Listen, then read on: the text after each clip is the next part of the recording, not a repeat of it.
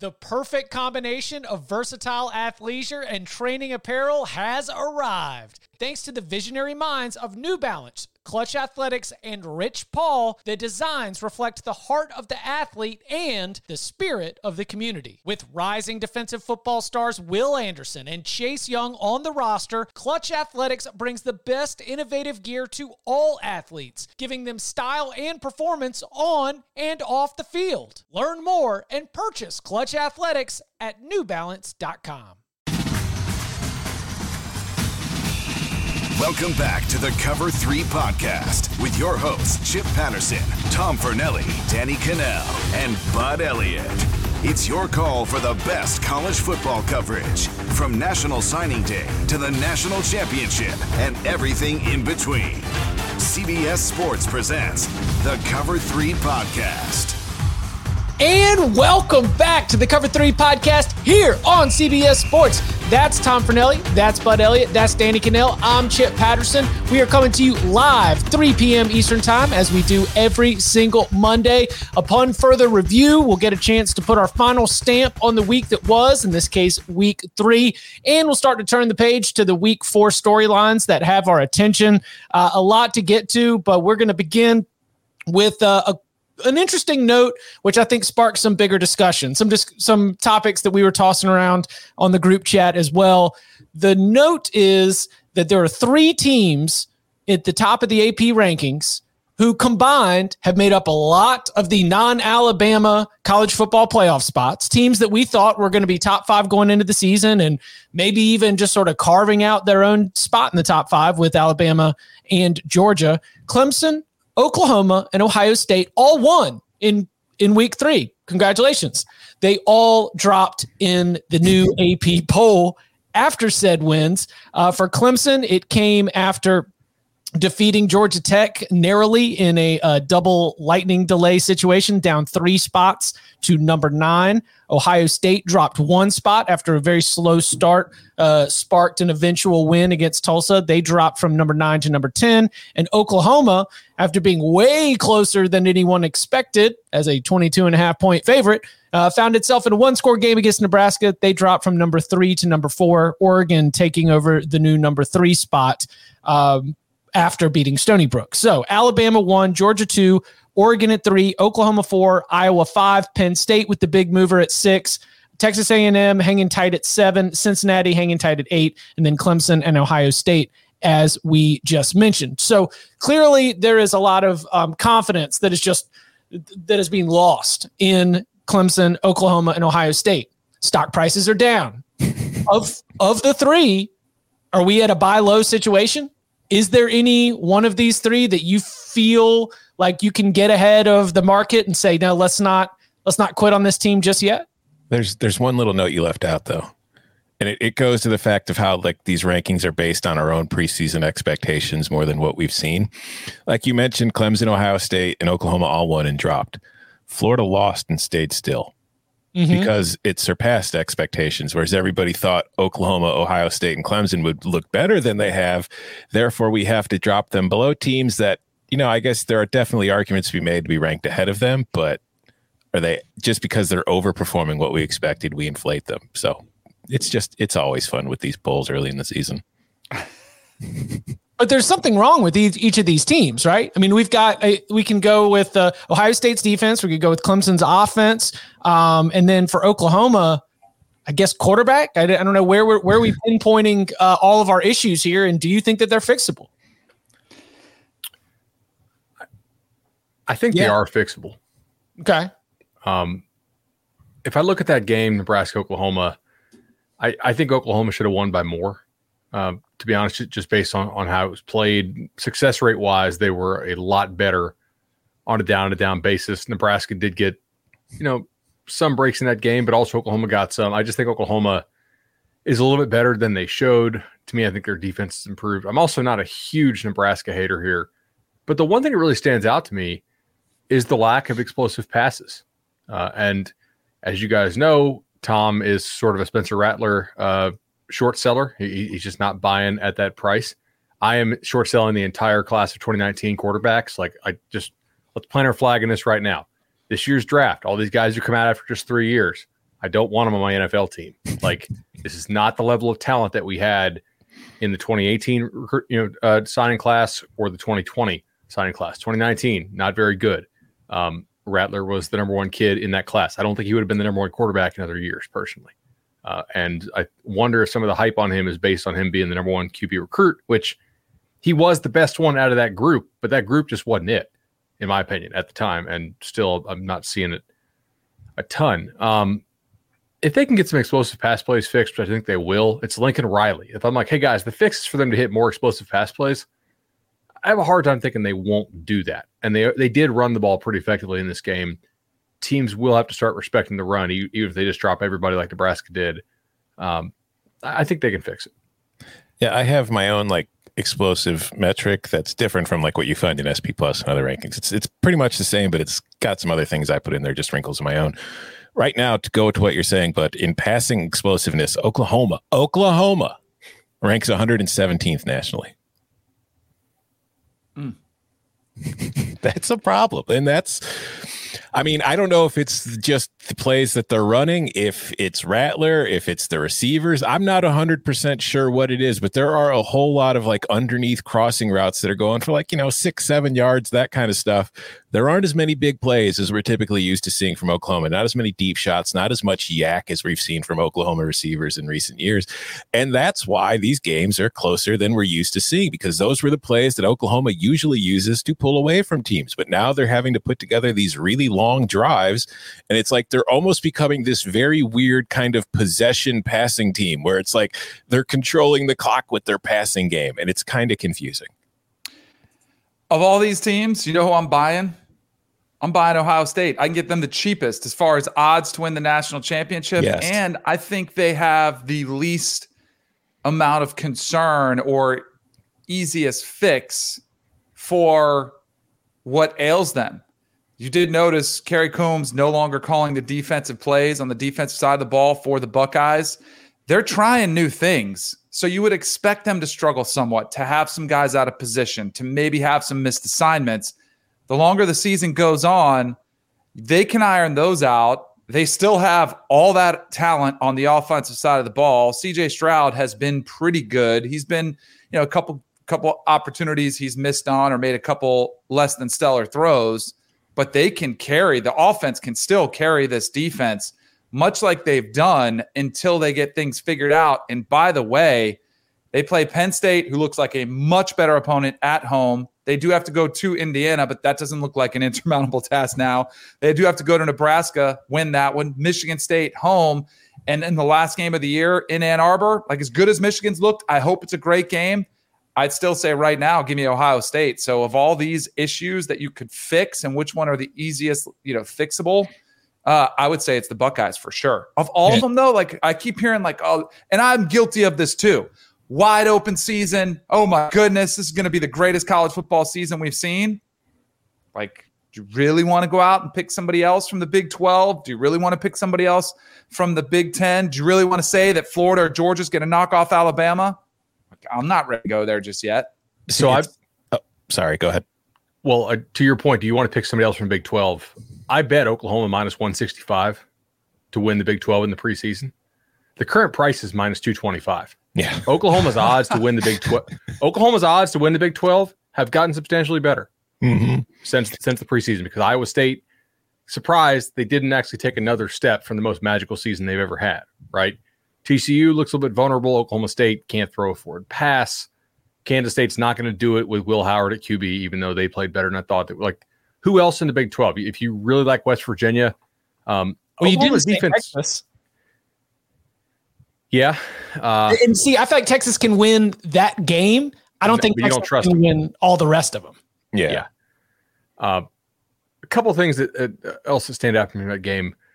Nebraska's touchdown drives were short, right? They averaged, I think, 55 yards. Oklahoma had to go a long way with their touchdown drives. They were always pinned back in their own, their own end, which was tough. Oklahoma made that really nice pick with the one hand, but I felt like other than that, their secondary didn't play all that well, but the front got after Nebraska all day. 10 tackles for loss, where they have 5 sacks, another 4 hurries. That defensive line for Oklahoma is eating. I do. It's weird to say, but I trust Oklahoma's defensive line. Are fans being fans, or is there some angle where entertaining a change at quarterback for Ohio State is a conversation that you would want to have? There's no need to change the QB. Okay. CJ Stroud has not been the problem for Ohio State. He's playing perfectly fine. He's playing just as good as anybody behind him is going to play. Now, I wish CJ Stroud would maybe offer a little bit more in the run game. So maybe if you feel like there's a guy who can do that for you, consider it. But Ohio State's problem has not been offensive. It's been defensively. They haven't been able to get the ball. They haven't been able to get off the field often enough. They haven't created enough chaos. They haven't created enough tackles for loss or pressure on opposing quarterbacks. It's the same situation. And until that changes, they're going to be stuck in close games because it's going to be kind of like a Big 12 shootout. I know that they had a slower game. They didn't have a high scoring game offensively against Tulsa, but we've seen Tulsa do that to everybody since the start of last season. They're kind of a pain in the butt defensively. And, you know, Dan, or Bud, you were mentioning the odds on Oklahoma. Like right now, Ohio State's 12-1 to win the national title at Caesars. That's a lot of value because I still think they're the best team in the Big Ten, and I still think they're probably going to get to the playoffs. So of these teams, I feel like Clemson is the one I have the most concern about, but there's the ACC factor where it's like, I feel like they'd be somewhat mediocre for Clemson and still get through this ACC. Do you think that getting through this ACC still has Clemson as like being the 12th best team in the country? Yeah. So like 11-1, Clemson shows up against North Carolina or Virginia Tech in Charlotte, wins by 17 points, 12-1 ACC champion. And we don't know how many losses everyone else is going to have or what the picture looks like, but it's going to be very easy for the College Football Playoff Selection Committee, which has gotten very comfortable and likes to stick to its routines. I think it'll have a hard time keeping that Clemson team out of the college football playoff. I also think that this Clemson offense is going to improve. I mean, they've been bad. I don't think the number one concern, which might not be fixable, offensive line. They're not deep. They have to run the same five guys out there, and they've got to go and hold up for 60 minutes. They don't have enough competitive depth. They are not healthy enough along the offensive line at this moment that they can get the kind of subs in there where those guys are not getting worn down. And when they get worn down, that means that DJ starts seeing a lot more pressure, and DJ Uiagalelei has not played well. That said, because I have seen the ceiling of what DJ Uiagalelei can do, albeit with a deeper offensive line and more experienced wide receivers, I'm not ready to totally sell stock very specifically in Clemson offensive coordinator Tony Elliott, who was targeted for SEC head coaching jobs in recent years, and I think is being challenged right now. I think he's probably challenging himself, and it sure seems as much with the way he's been talking to the media. But I just think that this is going to be a position where like little old Clemson gets to lean on its campy little songs and its pat you on the back, coach you up, love them up type ways. And I think that they're going to be a better team by the end of the year. I think that offense, again, competitive depth along the offensive line, I don't know if you can fix, but I think the offensive effectiveness as a whole is something that can be fixed. Can we go back to Stroud? Would they lose to Georgia by? By 7. A pick 6. Yeah. By a pick 6. And do we think Georgia's good? I don't think Georgia's offense was any good in that game, though. Like based on who was out I there. don't either. Yeah. But like, if you need a resume boost, that's it. I mean, I think maybe we did our totals, our win totals on Clemson. I think all of us took under, right? From 11. Yeah. Because we all were like, we can't pick the game, even if they beat Georgia. There's still that. That's what if that was their dud? Because they're good for one a year. Clemson is every single year. Maybe it just came a little bit earlier. That being said, I have more issues about the offense because I haven't loved the offensive scheme at Clemson for the past 5 years, even when Jeff Scott was calling them solo.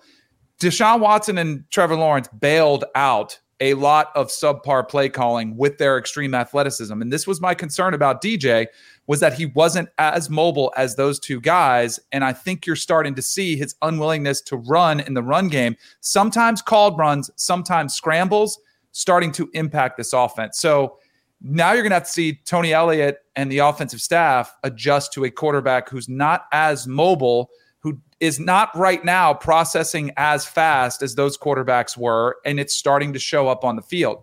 Now, the good news is they have all season long to fix it, and they can probably go out there and win gross and have horrible performances, but there's not a test on the calendar until the ACC championship game. And even that looks like, all right, is it going to be North Carolina again? It feels like they're back in the driver's seat. They put up a lot of offensive firepower, but I just feel like Clemson's still going to be there in the end of the season in that conversation. But man, how long before Dabo goes off, if he hasn't already, on the ACC isn't as bad as everybody thinks. This is college football. Everybody's got to go out and win every single week. Like, we're about to get one of those when people start asking, well, what's wrong with you guys? What's wrong? He's going to get tired of it. And maybe the team does too, and they start to respond. But they have not looked the part up to this point. So the one thing I want to say on Stroud, by the way, is he did admit in the postgame that he has a shoulder thing going on, which could have something to do with his willingness to run. If the shoulder gets worse, that's about the only reason I could really see them making a quarterback change. Tulsa played them basically like Arkansas played Ole Miss last year. They just dropped everybody and said, all right, run it on us if you can. And that's kind of how I think I would play Ohio State if I had Tulsa's personnel. And if I had personnel like a lot of the Big Ten teams that Ohio State will face. Not that I'm saying the Big Ten is Tulsa quality, but you guys get my point here. Yeah. Ohio State is offensively right now, they kind of live off haymakers. And so if you're preventing that explosive play over the top, you are challenging Stroud and those guys to be more precise. And he can throw the haymaker. They can get open deep against most defenses. But they gave TreVeyon Henderson the ball a bunch of times, and that worked out great for them, obviously. But that's what Tulsa was kind of daring them to do. They weren't able to hit the ball over the top on Tulsa in basically how Ohio State played it, or how Tulsa played it. I'm interested to see how do better teams play them going forward, though. Okay, so let's take those. We got a little bit of Clemson, a little bit of Oklahoma, a little bit of Ohio State. For the purposes of this next question, I want to group Alabama in there too, because those are the big four in terms of the college football playoff. Alabama, Clemson, Ohio State, and Oklahoma, who have accounted for 20 of the 28 spots in the college football playoff so far in its 7-year existence. Throw those four out. Is Georgia just the easiest? Or let's go ahead and get them rolling. Who would you put money on to win the national championship after 3 weeks? From a value perspective, or who do you think wins? I think you got to say, let's start with who do you think wins? Not like looking for the dark horse where it could break that way. I want to go with likelihood first. Where maybe you don't think Georgia's likely. Maybe you think that Oregon is more likely than Georgia when it comes to winning the national championship. I think that's what we're looking for. Let's take those big four out and say, all right, who can win the national title if it's not coming from that group? I think Georgia's the most likely and Oregon's the best value. I think Georgia's easily the most likely from that group. Anybody want to put any value on the Gators from what we saw? No. Because you don't think they can beat Georgia? No. If Georgia doesn't get some guys back on offense, yes. That was a fast no. That was a really fast no. I watched that game this morning, and I just do not believe that Florida can bend the edge on Georgia like it did on Alabama. Alabama lost setting the edge this weekend. Alabama's linebackers played poorly, and they didn't play very physical. I usually never see Bama linebackers try to jump around blocks like that. And Bama's young defensive front, they didn't win the battle up front against Florida. That's a group that I still think will win the national title if I had to pick one team, because I think they'll mature. I think they'll get some guys back. And I think in Tuscaloosa, they have a pretty good track record of figuring stuff out. But I don't think Florida can do to Georgia's defense what it did to Bama's defense. It's a whole different level of guy up front they have right now in terms of talent and experience, I think. I know everyone uses their own favorite stats for offense and defense, but just to keep it real dumbed down in terms of yards per play allowed and yards per play, Alabama ranks number 50 on offense and number 58 on defense against the schedule that includes Miami and Florida, but still it's also something that you can look at that and understand that those are numbers that do back up the idea that this Alabama team has a lot of room to grow. But like you mentioned, Bud, I kind of feel like this is one of those, they'll figure it out because that's what they do. They improve over time. And this this has been what Nick Saban was yelling about. We thought it was rat poison, but he was like, no, guys, like, we're not great. We could lose to Florida. He's been pointing it out the entire time. Georgia, Oregon, no one else. Penn State, if they keep improving, could. Yeah. I would have Penn State over Oregon as far as teams that I think actually could get into a playoff and win it. I don't think either of them will. Oregon has the better path, but Oregon deserves credit for going in the horseshoe and beating Ohio State. Ohio State also deserves a lot of blame for how they played defense that day. I mean, it was just the same wide open thing over and over again. They did not react to some of those short side looks, and their reactions to those 3-1 sets were just ridiculous over and over again. I still think Oregon will lose once or twice in Pac-12 play.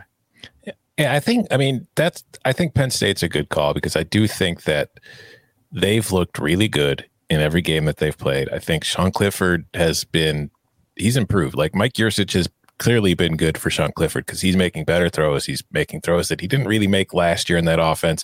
And they're kind of asking of more from him too. They're like allowing him to make those throws. And it was like, I feel like last year there really wasn't much faith in him. The offensive line has been terrific pass blocking and giving him the time to make those throws. I still think they struggle running the ball, and that could be a problem for him against like a better defense. But no, Penn State, man, that's a really good football team. Like we all had I've been saying for the last year and a half, 2 years, I says Penn State's a quarterback away. I still don't think they have an elite quarterback, but I think their quarterback has improved enough to make them in a year like this where teams are kind of looking a little shaky to start the season. They have to be up there. Like, where are they? 4th in the AP poll? I don't think any one of us had them being that high this quickly in the season, but I don't think any of us are going to argue against it either. I mean, look, does Auburn have a better secondary than anybody they'll face in the Big Ten? I think so. The way Ohio State's playing right now, yeah. And they still went 28 of 32, and one of those incompletes was a Hail Mary before the half that got picked. I mean, so Michigan has not played a passing offense yet. And they won't this weekend either because they play Rutgers. Mm-hmm. But I'm curious, like Michigan is that team, right? That they're surging up there. We're not going to mention them to win the national championship in this conversation, but in terms of like teams that I have like over adjusted on and just really changed my expectations for, the Wolverines are easy for us to jump on this because it's Michigan and it's like, the Jim Harbaugh, redemption if he can get the Wolverines to the top of the Big Ten. Like there's a lot of talk that makes it easy to lean into this narrative. But I also see it in the way that they've jumped up in the CBS Sports 130, the way that they've been soaring in the AP rankings, power ratings across the board seem to be liking Michigan more and more. But I would pick Penn State over Michigan if I have to have if I have to make a non-Ohio State national title pick. I'm going Penn State ahead of Michigan. I think Danny nailed it last week. I think Michigan is very much looking like the Harbaugh Stanford teams, but probably with more talented receiver than those teams had. Yep. Nobody wants to take a flyer on the second best team in the SEC West. Arkansas? No. That may be. Although Ole Miss, they got a week off to Tuscaloosa. Like, take your flyer now. Take it now before they win that game. Those odds are going to dramatically change. Watch out. So I would rather have a Matt Corral Heisman ticket than an Ole Miss Heisman favorite, by the way. Ticket. Yes. I would concur with that. That is the safer play. It's like the Texas thing, right? Where I do think that Ole Miss can beat Alabama, and my dummy normie take is going to be like, it will happen. I'll money line sprinkle it. I'll take the Rebels and the points, and then I'll end up getting burned. But I think that Ole Miss is more likely to win that game than it is to also be able to avoid an upset in all the rest of its games. What do you think the line will be on that game? It's not out yet, is it? Because of the bye? On Alabama and Ole Miss? Ole Miss.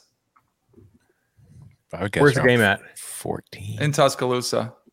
Probably Bama 12.5. So less than it was against Florida. Yeah, but so a tighter line at home. That's interesting. I was just curious to see what you guys thought it would be. Well, but I think if Bama played Florida again this weekend, they would not be laying 2 touchdowns, right? Like your rankings have to adjust what we saw in the swamp. I also wonder, like that Tulane game was so weird. We've seen some games with some of these CUSA teams. Man, UAB Hey, Tulane's in the American now. Yeah. Excuse me. In the American. All right. Some of these non-conference games, like, did Tulane look like they cared to be there at all? Like, they were so many just wide-ass open guys. Oh, don't forget the lightning delay, too. Okay, right. For Ole Miss. Crazy. Like the UCF Boise game week 1, Georgia Tech Clemson, Ole Miss Tulane. They had to go and sit on their hands on their phones for like hours before they finally got out there. We need to figure out like the live betting lightning delay principle. Like, I mean, Ole Miss wanted to be there. Matt Corral was like, this is how I'm going to become the Heisman favorite. 7 touchdowns, 700 yards of offense, and 41 first downs. It's like, let's go. Weather's clear. Time for Matt Corral to make himself some money. By the way, on the Razorbacks, they had 2 starting offensive linemen leave that game Saturday and did not return. So Dalton Wagner and Ricky Stromberg, important guys if you're going to face that Texas A&M defensive line. And they get Georgia the week after. So the Cinderella slipper could be doing that. Texas A&M's offensive line is banged up.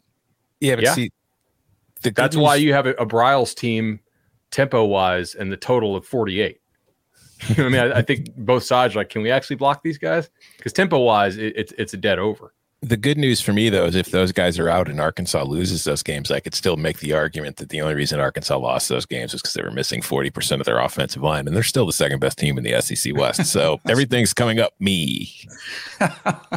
Coming up on the other side, it's time for Upon Further Review, which will be some of our first chance to hear from Bud and DK on important issues from week 3, put a bow on it, and turn the page to week 4, and looking at the potential path to the college football playoff. Are you buying into what's happening at Cincinnati, BYU, Coastal? Spotlight on the group of 5 next. Robert Half research indicates 9 out of 10 hiring managers are having difficulty hiring. If you have open roles, chances are you're feeling this too. That's why you need Robert Half. Our specialized recruiting professionals engage with our proprietary AI to connect businesses of all sizes with highly skilled talent in finance and accounting, technology, marketing and creative, legal, and administrative and customer support. At Robert Half, we know talent. Visit roberthalf.com today. This episode is brought to you by Progressive Insurance. Whether you love true crime or comedy, celebrity interviews or news, you call the shots on what's in your podcast queue. And guess what? Now you can call them on your auto insurance too with the Name Your Price tool from Progressive. It works just the way it sounds. You tell Progressive how much you want to pay for car insurance, and they'll show you coverage options that fit your budget. Get your quote today at Progressive.com to join the over 28 million drivers who trust Progressive. Progressive Casualty Insurance Company and Affiliates. Price and coverage match limited by state law. 3 words were actually mentioned in the live chat, youtube.com/cover3, as we were doing our instant reaction on Saturday night. And it was not Upon Further Review or where is Danny, where is Bud. It was 3 words that we hadn't heard in quite some time. We got to order for Danny, Knowles to go. We got to order for Danny, Knowles to go. So we've got to bring back the Knowles to go. Everyone in the chat was like, we need our Seminoles update after the Wake Forest win against Florida State. I know that we sometimes have to drag y'all here in a time where you don't want to talk about Florida State football. But before we turn the page on week 3, we've got to hear from Danny Cannell and Bud Elliott on where this Florida State team is and what the takeaways are moving forward following the Demon Deacons win. I thought last year was going to be Mike Norvell's biggest coaching challenge of his career. I think it's going to be this year. Like, I think his biggest challenge is going to be 2 things. 1, keeping this team invested to get effort every single week. And then it's also at the same time maintaining his recruiting class and keep them from bailing on a program, which looks like it's coming apart at the seams. And then I feel like my job from the outside is to try to keep everybody from jumping off the Mike Norvell ship. And it's way too early to try to do that, but I've already seen, some dissension out there from fans. What are we going to change? Let's go. It has been said. It has been said. I've seen that out there. I think Booger said it on the ABC set. I'm like, are you kidding me? Like, could we just slow down a little bit? We do not want to be having, we do not want a rotating door of coaches going through Tallahassee. We can't afford it. It's not great for the program. Every time you do that, you set it back. I just think we massively overvalued the Notre Dame performance. And it was a great performance. But I'll go back to what I told you guys. I went and watched this team scrimmage, and I looked around. I was like, where are all the guys? Where are the difference makers? Where's my first-round talent on the defensive side of the ball? Where's my big receiver that just dominates, that you can get the ball to no matter what the coverage is, you just get it in his way? They don't exist on this roster. And I don't want to crap on this roster too much because they are still out there putting a lot of work in, trying to get better.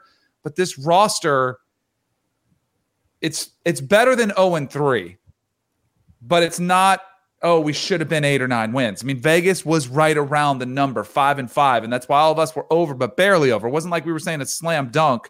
So I just think this is a foundational year for Mike Norvell that has taken some hits to that foundation. Now he's got to make sure he doesn't come crumbling down on him. So, I mean, I thought 4 to 7 wins was the appropriate range for this team. Now they're down 4 offensive linemen. I think they'll win 2 games, right? Like we said it in the preseason. We said it on Lockspot. Hey, check who's warming up. If Robert Scott doesn't play, if Smith doesn't play the center, bet Wake on the alternate line. It won't be close. Wake minus 10.5 plus 200. Easy money. Robert Scott didn't warm up. Smith didn't warm up. Kenny Dillingham today tried to take, I think, a lot of the blame and was like, they ran a lot more man coverage than zone coverage. That's the OC in the press conference. And I'm like, well, I think he's trying to take some of the blame here and not just say what the truth is, which is that FSU with these backup linemen, they can't block Wake Forest. If you can't block Wake Forest, there's a lot of other teams in that league that can't block. They will not win an ACC game if they don't get those guys back, period. Like, it'll be a 2 or 3 win season if they don't get those dudes back. Now, one got quit the team. One, has a broken leg, so he's not going to come back this year. The center has a back issue, I believe, and the right tackle has an ankle issue. They actually kind of like the starters. Yeah, right. And one's playing his wedding. Yeah. That guy actually had to play a lot this weekend. They had to use 4 different O-line combos in the game because the backup center also went down. Dillingham, the one thing he did say, though, and he's trying not to blame the players, he's like, look, they asked him, why don't you run the ball more? And he just said, we really couldn't block him. The only time we had run success was when they miskeyed us on some of those tosses. Miskeyed means like the defense screwed up, right? And they blew an assignment. This is definitely a personnel issue. Now, defense, the other thing he said, which was interesting to me, is he's like, they played a lot more man coverage than I expected they would play because they're typically a pretty heavy, quarters and 3 team. Well, guess what? They probably looked and said, man, these FSU receivers suck. We can play man all day and put a spy on Travis when he's in there, and they won't get open. They tried to take a bunch of transfers to put a Band-Aid on this thing as a bridge thing. The reason why you take 12 transfers is because you look at the roster and you say, this roster kind of sucks. Right? Otherwise, you don't take 12 transfers. That's what they did. I think that was something to read into there. Now, I actually think they could have gone bowling if they didn't get everybody hurt, and also didn't blow the Jackson State game, which I do put on Norvell and company. But ultimately, if they don't get those guys back, they're not going to block anybody, and they will win 2 or 3 games, period. Like, it's not, and like physically, they cannot hold up with these reserves. There's really not an option there. That's just kind of the hard truth of it. Recruiting, I'm shocked how well this class is sticking together, but they seem to be pretty tight. They have a lot of really established relationships there. We'll see. Did you see their again? I'm telling you guys, if Robert Scott and Smith do not play this weekend against Louisville, screw the minus 2.5, bet the minus 10.5 at plus 300. Like, listen, and I'll don't tell have y'all, guys who can play. I'll tell y'all the same thing that I told on the group text too. No, listen. You don't want that in your life. I told people, we've got Cover 3 listeners that I've been running into in person around Raleigh. And I told my man, he was like, no, listen, Norvell's coaching for his job. You got to take the Noles. And I said, dude, you don't want that in your life. You don't want to have a ticket on this game. It's hard enough for my friends who have emotional investment in Florida State, Wake Forest. You don't need it. You don't need to add that to your day. Oh, I wanted some tickets on this game and got them. Okay. Some other upon further review, we didn't get much of a chance to talk about on the reaction pod. We didn't go real deep on USC, but it was a fascinating turn in a moment. It might end up being only a moment. It might end up being only a week. But for this USC football program, Clay Helton fired on a Monday. Dante Williams promoted to interim. They're going to Washington State. It is looking bad. The description, you're seeing it come across from the reporters at the game. They say USC looks lifeless on both sides of the ball. Looked like they didn't come out with any kind of fire. Washington State leads 14-7 at halftime of that game. Keaton Slovis gets a little bit banged up. Jackson Dart comes in, and Jackson Dart had an absolutely tremendous game leading the second half comeback. Did throw 2 picks, but he also had 4 touchdowns to go with 391 yards. It's also another blown lead for Nick Rolovich, and that pile is starting to get large, even for a coach with a small sample size at Washington State. But for USC, it seemed like there was a lot of emotion and a lot of positivity. Things flipped, if only for one game or one day. What do you make of Jackson Dart's performance? And all of a sudden, do you think that Dante Williams can do what interim coaches have done before at USC, which is be able to guide this team at least to a safe landing? Does that make sense? Like, I don't know what their ceiling is, but I think a safe landing is more possible than the bottom falling out than I necessarily thought after the Stanford game. I don't know if you're mentioning safe landing on purpose or not, but I'm just thinking of that photo of USC's plane on the tarmac on Saturday that was tilted backwards. I think if you're USC and you're a USC fan, obviously winning 45-14 on the road after firing your coach, it's like, awesome, great. Jackson Dart threw for 391 yards, 4 touchdowns. He has awesome eye black. Like I said on the reaction show the other night, that's awesome. USC's back. They look really cool. But I'm not going to get over the top excited about it because, A, you mentioned it, I think Washington State's just a very bad football team. I don't expect much of the Cougars. So, you should be beating them by 30 when you're USC. And B, USC couldn't run the ball at all in that game. If you go back and look at the stats, they averaged 1.9 yards per carry against Wazoo. And part of the critique we've had over USC under Clay Helton is that they're not a physical football team. And for USC, the way that it's able to recruit and the way it should be able to play, it should be able to beat people up. It doesn't. It's too much finesse, not enough kind of power and strength when you need it. And until they start showing signs of being able to do that, I think that this is still a team that could win the Pac-12 South. I think it's still a team that could win 8, 9 games maybe, but it's not going to be anything special no matter who they have. No matter how inspiring the interim coach is going forward. If they can't run the ball and push people around, they're going to be the same USC they were under Clay Helton. It's just a question of the only exciting story is going to be, well, who are we going to hire to replace him? As somebody with a UCLA 10-1 ticket in the Pac-12 South, I really sincerely hope they keep playing Slovis. Jackson Dart, from a physical standpoint, is light years better than Slovis. If he's already looking this good, from a mental processing standpoint, I didn't get to see him in person as a recruit, but his recruiting film was nasty. And physically, he's got the goods. His production at the high school level was also off the charts. He was somebody we rocketed up the rankings pretty late in the cycle as he just absolutely tore it up as a senior. I really hope USC sticks with Slovis. I think Jackson Dart is the goods. He's got cool eye black. Aren't you just if you're the eye black was kind of cool. The Dante Williams deal, aren't you kind of like, man, if all this stuff hadn't have happened before with interim coaches and keeping them around, you're kind of just, it's stating the obvious, you're the lame duck, but what if he does rattle off some impressive wins? What if they're 10-2? What if they pull off an upset? I think he is given the opportunity to be retained by the next hire because of his role in recruiting, even with a full staff. And especially, I think him being promoted is looking towards trying to make sure that you can keep the class together as much as possible for the early signing day. And that's where if the new coach is announced in December 4th or December 5th, I bet that there is some incentive provided to be able to keep him around so that you can try to keep that signing class together. But do you think there's a realistic chance that Jackson Dart does play over Keaton Slovis? That's a tough call to make. I would play him over. Yeah. I'm just not a big Slovis guy. I think too, with Helton being gone and a new guy in charge, it's a fresh start for everybody. Yeah. Helton might have felt some affinity or some loyalty to Slovis, but that doesn't mean this new staff has to. We should also point out that Washington State is a smoking crater right now, right? If Rolovich's buyout isn't what it was, there's been like nothing good going on there. The recruiting is not looking good. I'm not saying he's going to be hot seated this year because I think there's financial concerns there as far as the buyout, but like I don't think that ends well there.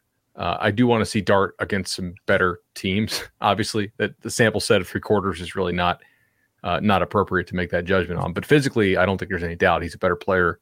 He's a more talented player, not better, than Slovis is.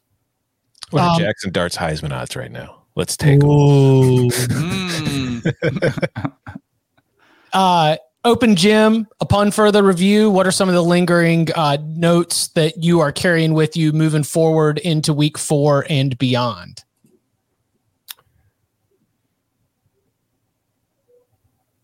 Bama not being very physical. I know we mentioned a little bit earlier in the show, but Bama on the edge, not very good right now. Not setting the edge. Backers were I don't think they're used to having blockers come out to them. Bama usually gobbles those guys up, and your backers typically run free. But even then, they did not physically take on blocks very well. They were kind of bullied a little bit, and so that's something that's got to make Nick Saban, a defensive coach, pretty furious. Auburn passing game just not effective enough to go on the road and win big time games. Their run blocking looked better than it has in recent years. I'll give them that. What else here? UVA's run defense. Oh my God. Chip. Civ. I did not anticipate that. How many? 392 rushing yards, 198 of them coming from Ty Chandler. 13 rushes of 10 plus yards for UNC. Yeah. And look, UVA put up a good chunk of points too, but being able to get a little bit of push on the offensive, like Sam Howell is a huge part of this run game too. I mean, this is the second straight game that he's gone for 80, 90 yards rushing. I think that what Danny said earlier is true. Like they have a loss against a division opponent, but if Virginia Tech starts to, and Virginia Tech also hasn't lost a conference game, so Virginia Tech is still technically in the driver's seat. But I think that what you saw from North Carolina against Virginia, especially the way that team responded going down, they blew the lead in the second quarter, end up down 28-24 at halftime, outscored Virginia significantly the rest of the way on the way to a 20-point win. So I think that plus 24 second half margin was something that I heard Josh Downs talking about it. I heard Jeremiah Gemmel, the senior linebacker, talking about it. I think that in that locker room, they said, okay, how good are we? And it was the how good are we moment. You like the way that they responded. I do think that North Carolina, you come out of it with a little bit more positivity that this is, in fact, it ain't one of the 10 best teams in the country, but you come out with confidence. This is probably one of the 20 best teams in the country. Tackling in the state of Florida, not really a strength, I would say. UCF didn't tackle worth a damn starting on Friday night. Florida wins that game if their linebackers and safeties tackle somebody. It's not like Bama hit them over the top over and over and over again with just wide open guys deep, right? They hit some short intermediate stuff and broke some tackles and turned what should have been an 8-yard pass into a 30 or 40-yard pass. And several times down there in the red zone, like what did Bama score on? They just flipped it out to the back and McClellan just juked somebody out of their shoes. He wasn't even touched.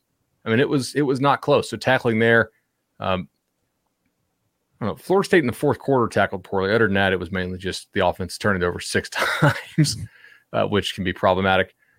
Miami didn't tackle worth a damn. This is something we pointed out in the Locks pod as well. Hey, Keontre Smith being out is bad. Miami already didn't like their linebackers. Keontre Smith being out for them is real problematic. But tackling in the state of Florida right now is not great. It wasn't. Jake Haener is a god. Yes. Yes. I don't know. Were you guys up watching that on Saturday? Hell yeah. Absolutely. You know I'm there. Gutsiest performance of the year? That was like movie kind of like, you watch a football movie and it's like they always overplay like, oh, he's hurt, he's playing through. That was what Jake Haener was doing out there. That was amazing. And you think back to the first game of the season against UConn when they're playing like 150-degree temperatures, and he's having full body cramps and has to leave the game. And then he's playing on Saturday night and beating UCLA on the road in the Rose Bowl with like a broken hip, for all I could tell of the way he was after he got crunched by two dudes at one time. I want a Jake Haener jersey. Yes, Fresno, if you're listening, help me help that happen. Which wanna teams get ahead can throw on UCLA like Fresno did? Because UCLA secondary kind of got exposed here too. Jackson Dart, maybe.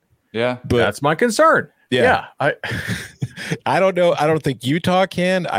Maybe Arizona State on a good day. I'm not all that optimistic. Colorado can't. Arizona can't. Arizona State, I'm not buying. No. Yeah, no. Do you I want to Can you get imagine- out. Be a Washington fan right now. You're watching Jake Haener, who transferred to Fresno from Washington. You're watching him ball out in the Rose Bowl at a Saturday night, beating UCLA. And I mean, no offense to Dylan Morris, he's a freshman, he's young, he's got plenty of time to grow. But right now, he's completing like 57% of his passes, 7 yards attempt, 4 touchdowns, 5 interceptions. And you're watching Jake Haener put up, let's see, through 4 games, he's got 1,464 yards, completing 74% of his passes, 10 yards per attempt, 10 touchdowns, 1 interception. And Tom, you forgot the other Jake, Jacob Sermon, Washington transfer, is not playing all that poorly at Central Michigan. Can I get out in front of something? Yes. Yeah. Because when we were doing the show on HQ before, I said if BYU went 3-0 to start the season, I was going to personally start the campaign that they should represent. They should play the Pac-12 South. They're the division winner of the Pac-12 South. But looking at the schedule, they have a real opportunity before them to kind of rattle, like to. And when we look at Cincinnati, we're like, they play 2 Power 5 teams. Indiana, you got to have Indiana be better. BYU, with what they've done already in beating Utah and Arizona State, Arizona's kind of one no one thought that was going to happen. They still have Boise State on their schedule. They still have Baylor on their schedule from the Big 12. They have Washington State. They have Virginia. And then they finish off the season. I don't think it's crazy to think they could be undefeated with the road game against USC, the last game of the year, which would you talk about putting your stamp on a resume. I don't think it's that crazy to think that could happen. I do. From what we've seen with some of these teams. Who's going to get them? Virginia? I think Bronco Mendenhall Bowl, the Bronco Bowl. I think they'll lose 2 to 3 games. I think they finish probably 9-3 will. or 10-2. This is a BYU team because the reason I had that Alabama stat earlier about just like a surprising team to find outside the top 50 in yards per play offense and yards per play defense, BYU's outside the top 80. Like it's one of these teams that has, like, you do give the Cougars so much credit for being able to figure out ways to win games. You get high leverage moments of the games. You're the one that come out on top. Like, that is something that we do want to see out of good teams, but it's also having me, I'm getting a disconnect from jumping on the story of what this BYU team has done, beating 3 straight Pac-12 South opponents after we spent all offseason saying like, all right, BYU, you wait. Yeah. You wait until you have to start playing all these power conference teams. Then you're not going to look like such a darling. I think that it's been a great start to the season, and I think that BYU is better than I thought, but I still think this is like a top 30, top 40 kind of team so far that's probably going to finish 9-3. Yeah, I'd agree with that. I mean, they're well coached, they play physical, and they're a good football team. I don't think they're the 15th best team in the country or wherever they're ranked right now, but they deserve to be there based on what they've done so far. But I mean, if we look at it, like I've talked about it, they beat Arizona. I think Arizona's terrible. They beat Utah, which seemed impressive at the time, but then Utah went and lost to San Diego State. So now I'm kind of questioning how good Utah is. And Arizona State, I've always felt is like a 7-5 team anyway. So I think that BYU's gone out. It's beaten the teams it's supposed to beat. I think it's capable of beating a lot of those teams that you mentioned are still on its schedule. But I still, when I watch that team play, it's hard for me to think they're getting to 10 wins. I agree with that. You mentioned Utah, by the way. They finally benched Brewer. Yeah. And spring game was very long ago. Man, that's 15-15, the spring game. Is it Rising? Every day. Cameron Rising, right? Yeah, it's Cam Rising, who was threw 3 touchdowns after he was an Oklahoma kid or a Texas kid. I'm trying to remember. Where was he at? I think it was Texas. Yeah, he was an OU legacy who signed with Texas. He's got some talent. Like it's not like they're going to somebody who has no arm or anything. Like he played pretty damn well for them in the final 10-15 minutes of that game and led them back to overtime because Utah was pretty cooked before that. And maybe they'll turn that around. We'll see. BYU was outgained by Arizona State by a full yard per play at home. That's not really a great sign there. Passing wise, 50%. That's not great. I'm not saying they're smoke and mirrors. They're a lot better than I thought they were. I don't think there's a serious risk they go undefeated. What about for Cincinnati? Well, Indiana just keeps disappointing me. Like I was doubting them. I just didn't think they'd be this bad. Are they in miss a bowl territory? They played great though. And Michael Penix just kept doing Michael Penix things. Like he's not good. It was just teasing. He was dealing the first half, like just dropping dimes, like pressure on him, just flipping it out there. And then he just kind of regressed to the mean. Like you saw what Michael Penix really is. He's a highly volatile quarterback. Last year it didn't burn him. This year it did. It has so far. I do think that if Cincinnati's able to get by Notre Dame, I still think that based on what I've seen from Cincinnati and from other teams in the AAC, I still think UCF can get them. I think Tulane can get them at home. Tom, yeah. You think UCF can get them without Dylan Gabriel? Because they play UCF. Oh, God, that's right. October 6th. I just remembered that. No, I don't think they can. Well, I mean, let's see who the backup. It's in Cincy. Yeah, I'll see. I got to see the backup before I make that proclamation. But I mean, I think SMU is a team that could beat Cincinnati. They've played really well. I think at the end of the year, we saw ECU beat Marshall this weekend, and that's a team I think that most of us were kind of like looking at as a team on the rise coming into this year. That's a team that by the end of the season could be pretty good. So I think Cincinnati's the best team in the American, but I don't think the gap between them and everybody else in that conference is as wide as the rankings suggest. I think what's going to really hurt Cincy is, now look, UCF losing to Louisville. UCF will probably lose at least one or two more games if Gabriel's out for a while, in addition to Cincy. So that's like an 8-4 team. Probably that's not a ranked opponent. UCF at 8-4 is not getting ranked.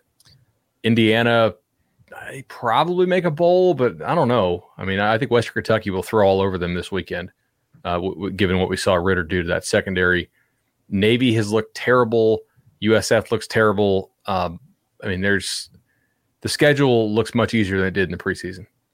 So I don't think the committee is going to look fondly upon that. Is it Joey Gatewood time for UCF? Apparently not. I think they're still going to use Gatewood as like the battering ram gimmick guy. Well, Gus Malzahn does love himself some putt-putt. That's great to see that he's got an option there. I look at Cincinnati two ways. Number one, you got off to an awful start, played really, really poorly, and yet you still won by 2 touchdowns. I think that's something that you want to see out of teams when they go lay an egg on the road. So they don't let the game get out of hand. They find ways to get back in it. I also think that Indiana gift wrapped a whole bunch of points for the team that has benefited from points off turnovers, also provided many points off turnovers in just a gift bag. Thanks for coming. Here's your little gift card at the door kind of situation. So I'm wary of Cincinnati's ability to win at Notre Dame. And I think that that's where I'm going to stop my judgment so far, because if they do win, then I'll sort of recalibrate it. But I kind of think that they're going to lose to the Fighting Irish, and that's going to be it for our Cincinnati playoff push. Yeah, well, there's no playoff push, guys. Coastal Carolina, no playoff push. No. Bottom of the Sun Belt's bad. Upon further review, we're really excited about like Coastal Carolina and App State. Louisiana hasn't quite lived up to expectations, depending on where your expectations were, but Louisiana is still probably the 3rd best team in that conference. And boy, it starts to take a drop off after that. Yeah. Its strength of schedule metrics are not going to be kind to Coastal Carolina. When they sit down there and they start running, they start getting fed strength of schedule, strength of record, all those things. The Chanticleers are going to find themselves, even with as bad as the bottom of the American is, I think they're going to find themselves at a big-time disadvantage to a Cincinnati or a BYU when we're looking for those other spots. All right, what about week 4 storylines? What has your attention? We've got Wisconsin against Notre Dame in Soldier Field is one of the biggest games of the weekend. We got that Texas A&M Arkansas game that Bud mentioned earlier. What really has your attention as we turn the page from week 3 to week 4? Well, the Notre Dame Wisconsin game, because I think that's going to be a game that tells me a lot about both teams, because Wisconsin has already got the loss to Penn State, and it completely bullied the hell out of Eastern Michigan. But still, that is an offense that with Graham Mertz, he has not come close to living up to what he looked like in that very first time we saw him against Illinois. He has struggled. There's really no explosiveness to their passing game whatsoever. And this is going to be another tough defense that he's facing, kind of like he faced with Penn State. I want to see if that Wisconsin offense can finally do something against a good team. And then on the other side, Notre Dame has been kind of putzing around in all of its games with Florida State, with Toledo, last week at Purdue. I want to see if Notre Dame has an actual extra gear, the kind of gear that we saw helped get it to the playoff 2 of the last 3 years, because so far this season, I'm yet to see it.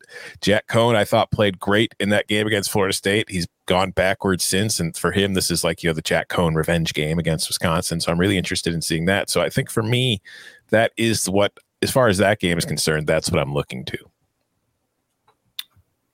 I'm interested in Baylor, Iowa State.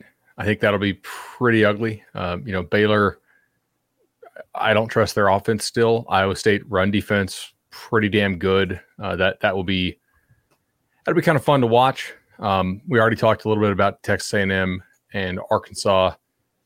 Kentucky is only 5.5 at South Carolina. Curious line. A lot of folks seem to think Kentucky's a lock there. I don't. So you don't think that's a short line? You think that's a fair line?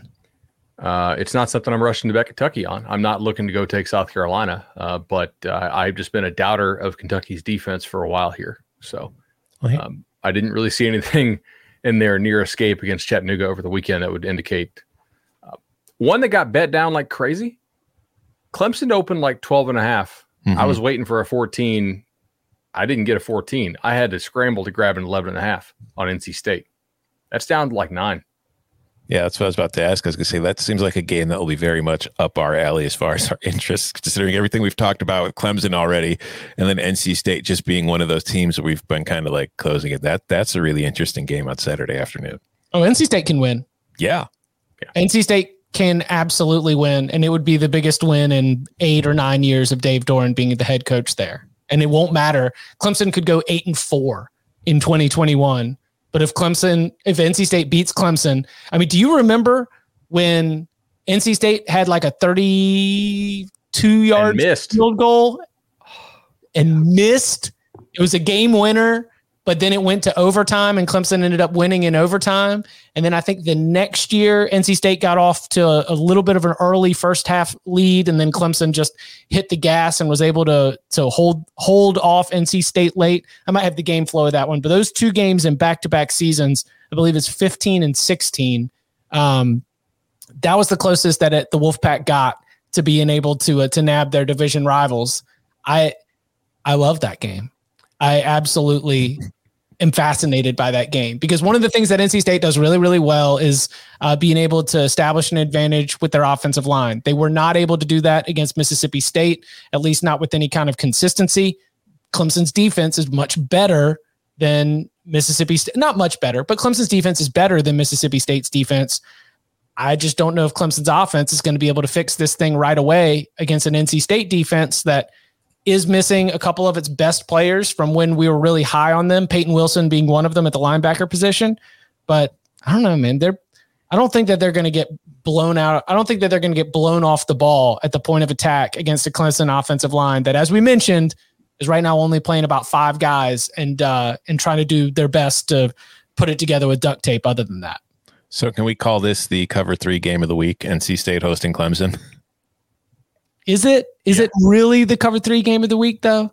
I need to do a little bit more digging just to see if there's not anything more like on the sicko landscape. I mean, if we're a Georgia pod and we also like Vandy, that kind of has to also get consideration. No, it's a podcast divided. That's not bled out in locks. We've got to do better. Oh yeah. Well, Bud and I had winning weeks. Bud and I rallied late. Okay. Did I just finish with one? You and Danny. Honestly, Bud and I, we were talking, by ourselves off air. We're wondering if we need to cut you and Danny from the hotspot. I mean, do you want to provide a full plethora of picks? Some will be winners, some will be losers. That is really empowering our audience to go and take things into their own hands. Mm-hmm. I got one for you. A game that I'm not betting yet. I've been like the Michigan State guy on the pod. I did the clip. They're going to go to a bowl game, I think, and bet them against Miami and bet them against, Northwestern. I'm not so sure that they're a lock to beat Nebraska. Oh, Nebraska's not that bad. Yeah. That to me was more about Michigan State being reasonably competent and Miami just looking like a mess. Yeah, see, Chip, we were having that conversation late Saturday, and we were talking about if I thought Purdue was better than Nebraska. That's part of the reason why I think Nebraska is better than, the Illinois loss was obviously a terrible way to start the season as far as the narrative is concerned, but I think Nebraska is a better football team than we've seen in recent years. Also, why can't Illinois beat Nebraska beat Purdue this weekend? It can. I think so too. David Bell currently in concussion protocol. Yeah. So, especially if they go for it on 4th and short in the opponent territory late in the game while holding a touchdown lead. Speaking of Michigan State went for it on 4th and 1 at the 40, scored a touchdown, helped put the game away. Illinois punted, lost. You would think being around Belichick would, I just don't think Bielema's got a whole lot of confidence in his offensive line right now.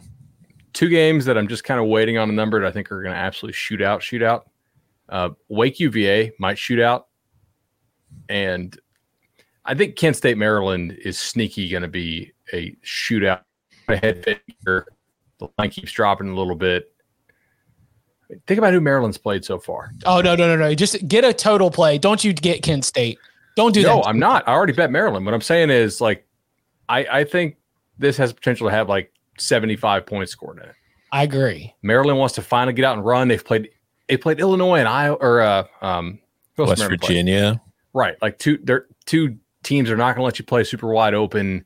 Kent State has literally played A&M and Iowa, 2 teams that definitely are not going to let you get out and run. This is okay, team in the anyway, that could shoot it out. I'm excited to actually watch that. Sicko. Love it. Absolutely love it. Are we playing poll v poll? Some of the people in the comment section said we promised them poll v poll. I don't even look at the polls, so I should. There's not a ton of discrepancy this week. Not like there was when 6 of the top 12 teams were all 2 spots apart. They're a little bit more in sync this time. We try to hit notes. Yeah. We try to hit a good storyline from the rankings. Today it was that 3 teams who we considered among the best in the country and have been for the college football playoff era won and dropped. Confidence dropping in Clemson, Oklahoma, and Ohio State. Our thanks to all of you who tuned in live at youtube.com/cover3. Remember that you can always find the Cover 3 podcast wherever you get your podcasts or watch them again at youtube.com/cover3. You can follow him on Twitter at Tom Fornelli. You can follow him at Bud Elliott 3. You can follow me at Chip_Patterson. Gentlemen, thank you very much. Thank you.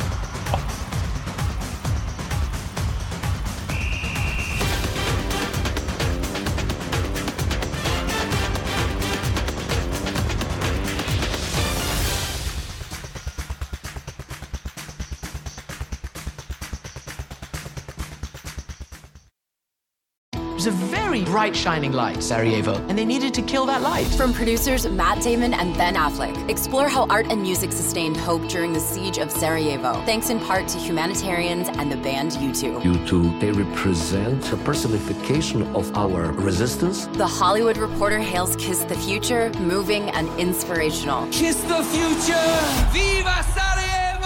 Kiss the Future. New documentary now streaming exclusively on Paramount Plus. Go to Paramount Plus to try it free. Terms apply.